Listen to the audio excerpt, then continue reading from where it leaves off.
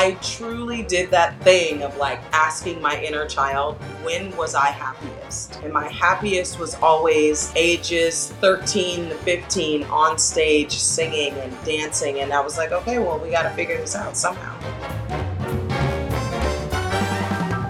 Hello and welcome to the Mental Game of Musical Theater. I'm your host, David Eggers. Let's get started.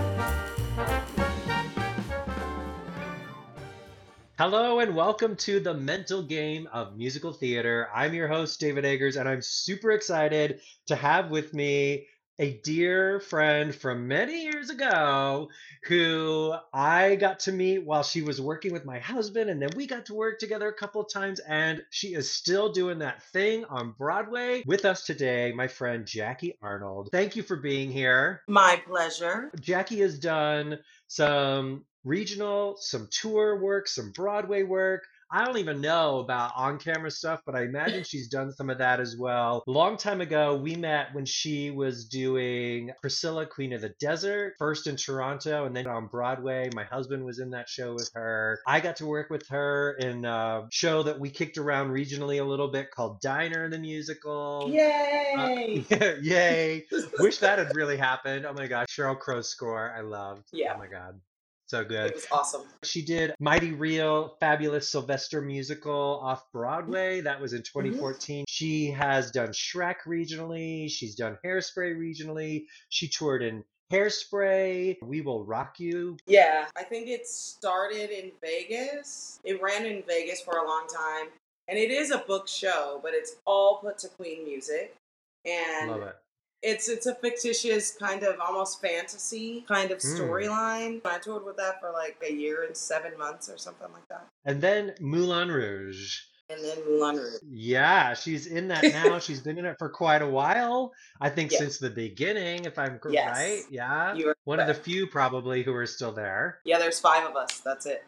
5 of you. Wow, what an impressive resume you have. But I always like to say that where we have all these credits now on your resume, at one point, those weren't there. Let's go back in time. How did you get started? My story is a little bit crazy because I wasn't into it really young. To be very honest, other than a movie musical, I actually did not see my first live musical until I was 23 years old. I grew up in Los Angeles, California. I started performing professionally middle school age. I was like 13 the first time I got paid for a professional gig, which was one of my teachers at Bancroft Junior High School in LA. She knew I could sing and she was like, hey, do you want to come? And I'm gathering a few students to come to this big Christmas party basically for her sorority. And they just had kids perform. And they paid me like $300. I'm 13 years old. I was like, sweet. Yeah. And I sang a couple of Christmas songs. And that was Amazing. it. So technically you're a professional when you get paid level, I was about that. Yeah. And then I became a studio singer. I was a demo studio singer from the ages of 13 till about 17, 18. Oh my gosh. Where my best friend's dad at the time was very into the music industry. He was actually kind of music royalty, and they had a studio, and he wanted me to be a demo singer for most of the women that they were writing for. So I sang demos at age like 14, 15 for like Whitney Houston and Faith Hill. And for those of you that don't understand what that means, it means that writers will have someone sing their song in a demo form, and then they will shop that to the high profile artists, and if they liked it, then they'll go ahead and take the song and buy it, and they end up recording it if they're not writing it themselves. Wow. So I did that all through junior high and most actually through high school as well. So my hours of late night have been my whole life. Wow. For those who don't know, your voice is like stupid, wickedly amazing. And this so doesn't surprise me. I'm so glad that your best friend's dad like recognized what you had even at that early of an age. Me too, because I don't think that I would have had other opportunities that kind of pushed me along in that regard. Like, I knew I could sing when I was 8. And the reason I thought I could sing, David, was because I was in the back seat of my mom's car. And on the radio, there was a duet by Peaches and Herb called Reunited. And I thought I could sing because I could sing both parts. That was what it was in my mind, right? Not really acknowledging whether I was in pitch or not. I knew it didn't sound bad. And then I got into chorus at age 8. And that's when they started telling me, oh, you actually have a voice. And I grew up Catholic, so I didn't grow up in the church in that kind of way, you know. And my mom, she wasn't a stickler about church or anything like that. My parents were divorced, and I guess the tale goes that my father was like, let her make up her own mind. That's all I request. And she did. She allowed me to find my own spirituality and what have you. But through all of that, music was always in my house. My mom was one of 7. So I grew up with plenty of cousins and stuff. So we did have big parties on Fridays or Sundays. You know, we had fish fries, and they're all from New Orleans, Louisiana. And everybody sang and partied. So musically, I was very much so enriched in my life. But I think a lot of people are, and they don't find the ways in order to make it a profession and a career. Because I actually, out of high school, I was going to go to college and study to be a lawyer. You were? I was. This probably What wouldn't shock happened? Eric, but yeah, I definitely was on the lawyer path. Like, I got into Wow. Clark University, and I was going to be a law student, and then something just happened, and I panicked about going away to college. Okay. Like, as an only child to a single mom, I was like, I'm not ready to go. I was dating a boy and didn't want to leave at that time, also. Just Okay. silly teenager. And so my aunt, she lived in Lancaster, California, and she was like, it's slower here. There's a great community college, but you have to do something. But you can live here for free with no problems, but you have to do something. And when I went there, this is when all the doors of what I could do started to open for me at a little community college in Antelope Valley, California. It's called Antelope Valley College. I went there to get all of my general credits out of the way. Okay. And while I was there, I've always been very much so about balance, right? So if I'm going to study hard, then I need something that makes me feel good as well. So I got into a dance class. I took a dance class as one of my electives, and my dance teacher was like, what is going on? Who are you? Because everyone there is small town, right? So they all knew one another. And here comes this 5'10", black woman at 20. Well, I must have been like 22, because I waited a couple of years. I took a couple of gap years, kids. Um, she was like, you should audition for the musical. And I said, okay. And the musical was Oklahoma. And I'd never done a musical. I'd never seen a musical. And they were like, but you also have to sing. And I was like, okay. Then I sang and I got in, but I was in Oklahoma. My first musical, I was cast as a dancer, as one of the core dancers. And they were like, hold on, you can actually really sing.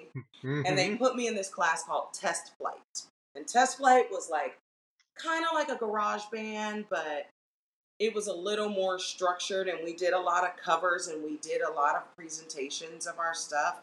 And then it started developing, like how good my ear was for harmony. I could really sing in a lot of different styles. At one point, I don't know if it's true now, I probably had like a 3-octave range at some point. I haven't tested it recently. So that really developed my singing, and that's when I found the love of musical theater. I went with my acting class to see Ragtime the tour, and they were at the Amundsen, and it just struck me in so many ways, right? Of course, you have the 3 different ethnic groups of people. So I had never seen black women on stage, and the woman I saw her name playing Sarah was Deidre Lang, which later in life, when I start working professionally, we became really good friends. And she was my roommate on the road with Hairspray for a really long time. Amazing. And so that was crazy. That made me a little bit starstruck, right? I was like, oh my God, kind of the reason I'm now doing this. And I remember leaving the Amundsen and looking at my professor, Rick Romer, and going, I never knew I could do this. All three things that I love and make money at it. And he was Mm. like, are you kidding? And that's because, inner city kid, I wasn't really exposed to a lot of theater. Even though I was in the magnet program, and again, for those of you who don't know what that is, you apply to different schools in your school district, but not necessarily in your area that have a concentrated major. And I was always performing arts, and they didn't take us on trips like that. Even though I went to school in Hollywood, and then I ended up at Van Nuys High School. We were adopted by major news stations. They didn't send us on trips or anything. The assumption was that we already knew of all those things. But I was one of those kids who just didn't know. And when I saw that, my whole perspective changed. And from then on, Rick was like, so we're going to get you ready. And you're going to audition. Sometimes schools get together and they have almost like a conservatory of auditions. And I remember a girlfriend of mine, we went up to San Francisco. And at that time, we were auditioning for UCLA, Carnegie Mellon, Juilliard, Michigan, but it was just whipping them out, in 2 days.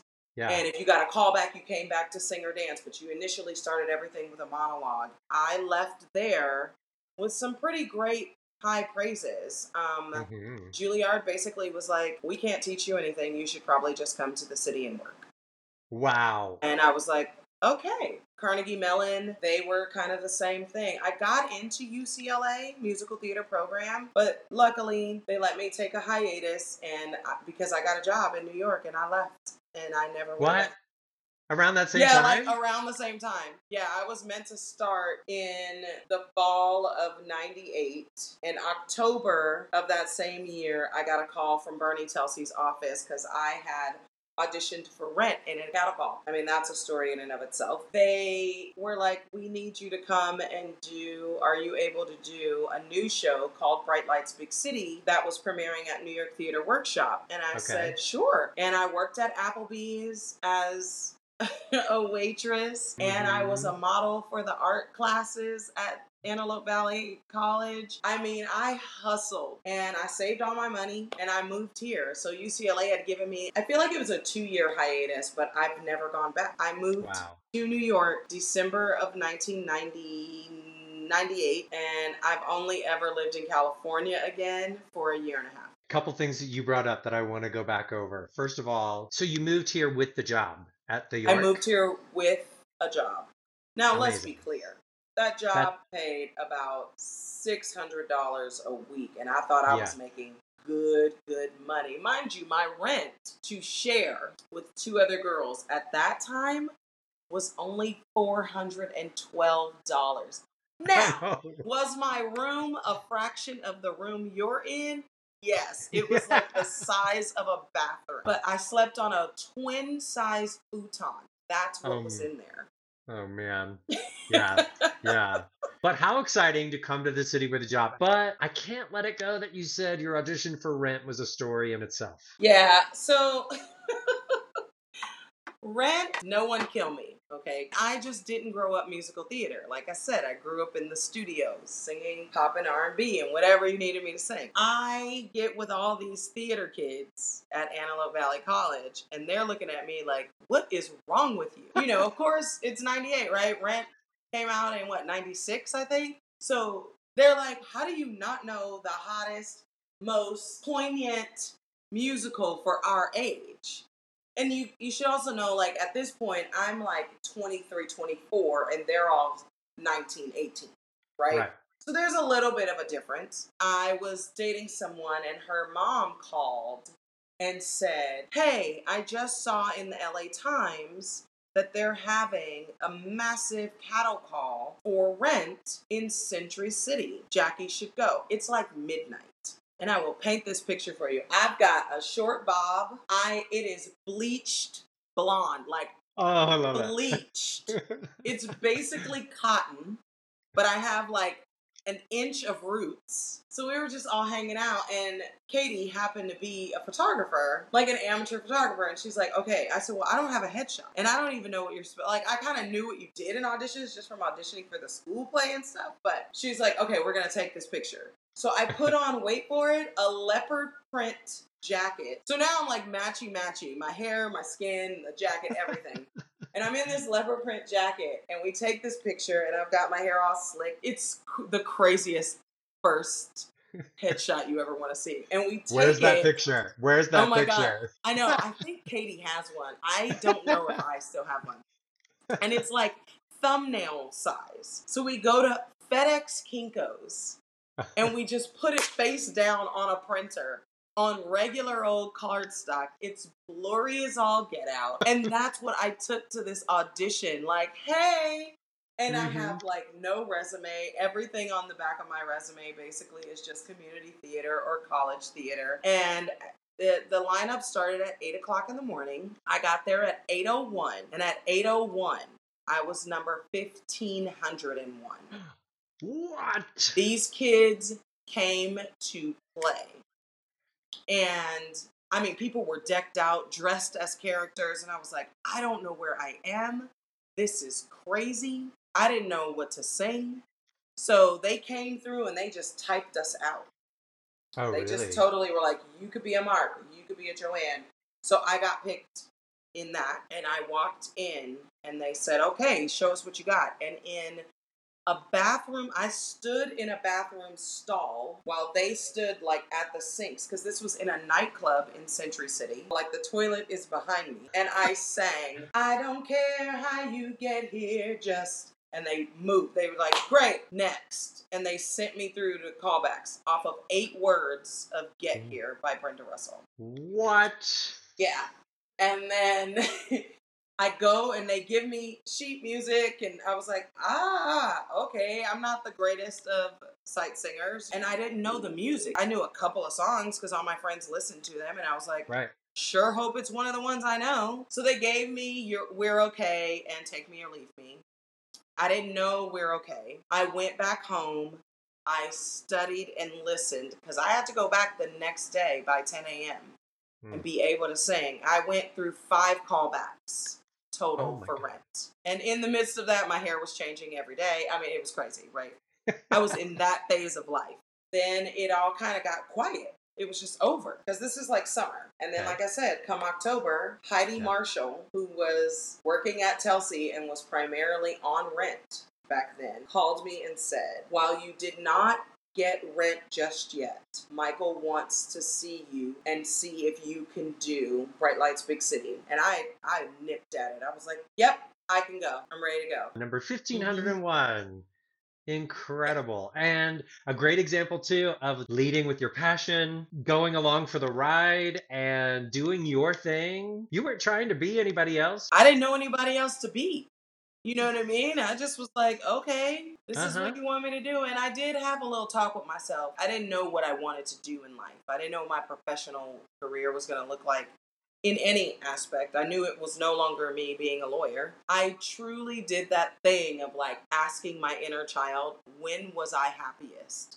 And my happiest was always ages 13 to 15 on stage singing and dancing. And I was like, okay, well, we got to figure this out somehow. And this is what happened.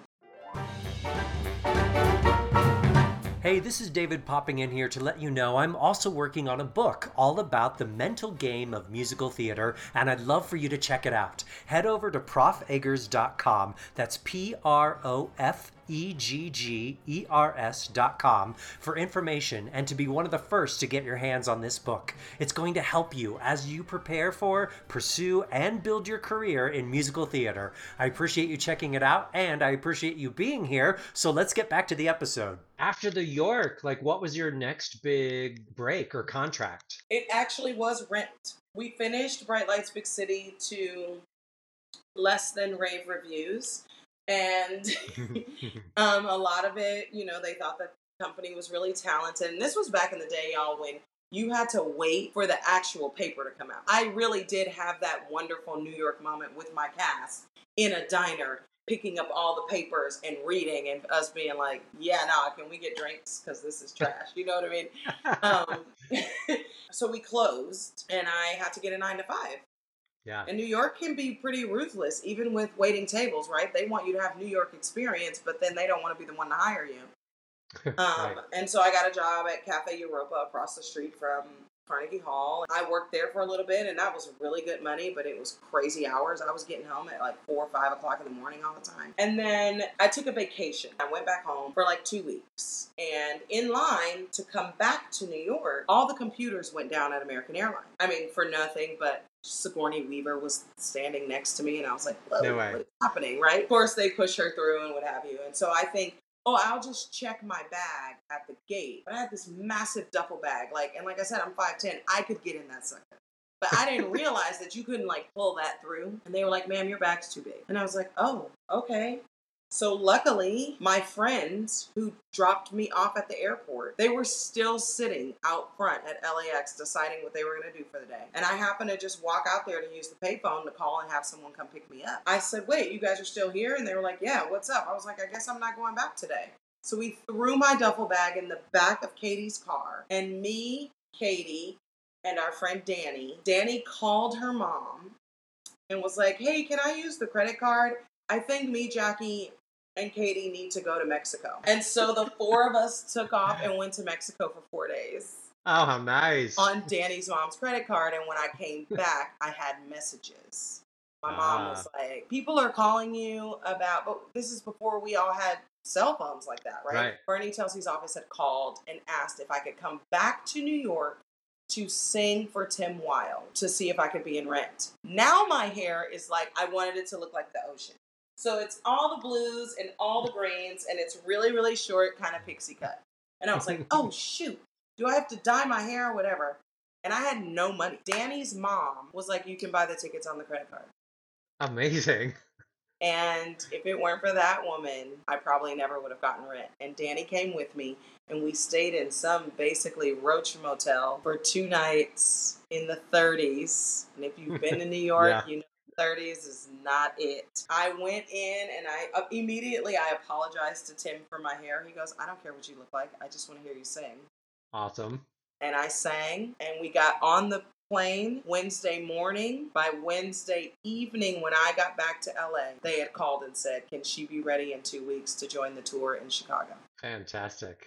And I had no agent. This is all from an open call. I was doing a production of A Midsummer in Lancaster, and they had to hurry up and recast Titania. And they were like, bye, go. I had the best support team of my chosen family and friends. Oh. And they were like, see you later. And I took off, and I went and I met them in Chicago. And I learned the show in 2 weeks because Danielle Lee Greaves had decided to leave. So wow. That was a crazy whirlwind. Thanks for making me remember that. You need to remember where you came from. And so you got to tour with Rent for how long? Oh my God, almost 2 years. 1 year and 11 months. I did the second national tour. And at that time, that's full production contract. Oh yeah, most definitely. Yeah. And in the midst of all that, Bernie Telsey's office was so kind. They helped me find an agent. And I went out on that tour and I learned a lot, let me tell you. I was a singer, but I ain't never had to sing 8 shows a week like that. Yeah. And I think in that year and 11 months, I probably missed 6 months of performance. Really? In almost 2 years. Yeah. Just cumulatively, I didn't know how to sustain my vocals for that. And I was singing right on the break of my voice for most of the time. I mean, you can hear in my speaking voice, I sit relatively low. I just didn't know how to utilize my voice. So it took a toll. I learned a lot on that show. How to tour. Oh my God, so many things. That was in some ways, a really important training ground for you. Oh yeah. Big time. Yeah. I have heard your voice. I didn't get to see you in Rent, but I have heard your voice in other shows, and I know what an incredible instrument it is. So for you to have gained that experience and that much vocal knowledge. Oh yeah, I got pre-nodules on that show. I was out for 3 weeks of total silence. That scared the living crap out of me. And that mental of it all, I just cried and cried and cried. But at that point, it also made me realize I really loved doing this. And I was willing to do anything I could to ensure that I would be able to sustain this. Mm-hmm. I could talk to you about every one of your shows that you've ever done because I'm fascinated. Everyone would be mad at me if we didn't talk about Moulin Rouge. We said earlier you were part of the original company of that, yes? Yeah, I actually did the choreographers workshop. Again, those who don't know, choreographers also have to audition. I had been on the road with We Will Rock You with a guy named Fred Odgaard, and he has always been one of Sonia's dancers. Okay. Sonia Ty. She said, I need at least 4, if not just one person who can sing Lady Marmalade. And he was like, I know who it is. She's been singing this song as a solo her whole life. And this is after Priscilla. This is like 2016, I think. And so we did like maybe 2 weeks of rehearsing, and we basically put together the opening number of the show. And when I got in there, I realized there was no one to help the rest of the cast learn the music. And I was like, I'm happy to help. So I ended up vocal directing her audition in a sense. Later on, after I'd gotten the job, Alex Timbers came to me and said I was the first Lady M cast. He was like, from that moment on, he was like, that's who Le Chocolat is. That's who it's going to be. Oh, wow. I've been involved since 2016, and I've done every incarnation of the show. How many did it have? So we had that, the workshop. Then it was like, I don't know, however many months off. Then we went into a lab, not a workshop, different. Read your equity handbook, people. We did a 3-week lab. It was long, but it was like a straight up production. Like they brought in lights and all this stuff down at the Clemente Theater on the Lower East Side. We could have charged for it. Wow. That's when Baz Luhrmann got involved. He was there to, say what the story's really about and just sort of help out. And so then we did that. That did really well, which then gave it 2 more readings, table readings. I did those, and then we went to Boston for our out-of-town premiere, and then we came to Broadway. Then COVID happened, and then we came to Broadway. Yeah, exactly. It came to Broadway twice. Yeah. That's a long journey. So it opened first in 2019. Correct. Right. And then COVID shut it down in 2020. And then we reopened 21. For me, I think this is kind of the dream. Like you've got a solid gig. You're working. It's a hit show. People are clamoring to get tickets still. It's got the momentum. It's got the reputation. It's got the awards. It's got the press. It's got everything going for it. What a fantastic thing. That to me is like the dream. But for some of my folks who are just like getting started, they're probably wondering like, how do you do the show 8 times a week for years on end and still enjoy it or still, you know what I mean? Yeah, it's funny. A young woman just asked me this at work. Oh, really? On Sunday night. She's one of the ensemble women. She was like, I just want to pick your brain on this. Now, she's done other shows, but she only did them for short amounts of time.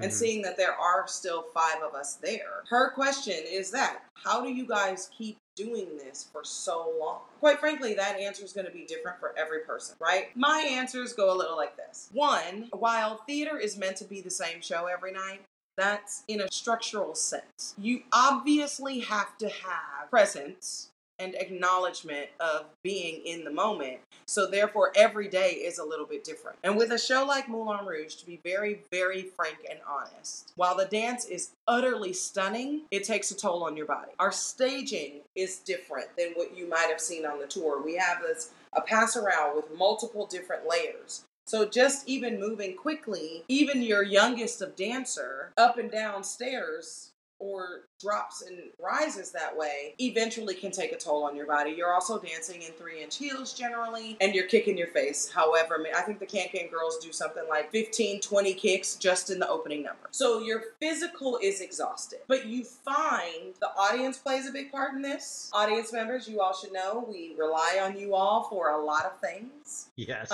indeed. We like to feel your energy, not you talking on your phone, but your energy. That's right. And it means people are out. You have to be on your P's and Q's. You have to be aware of what's going on around you.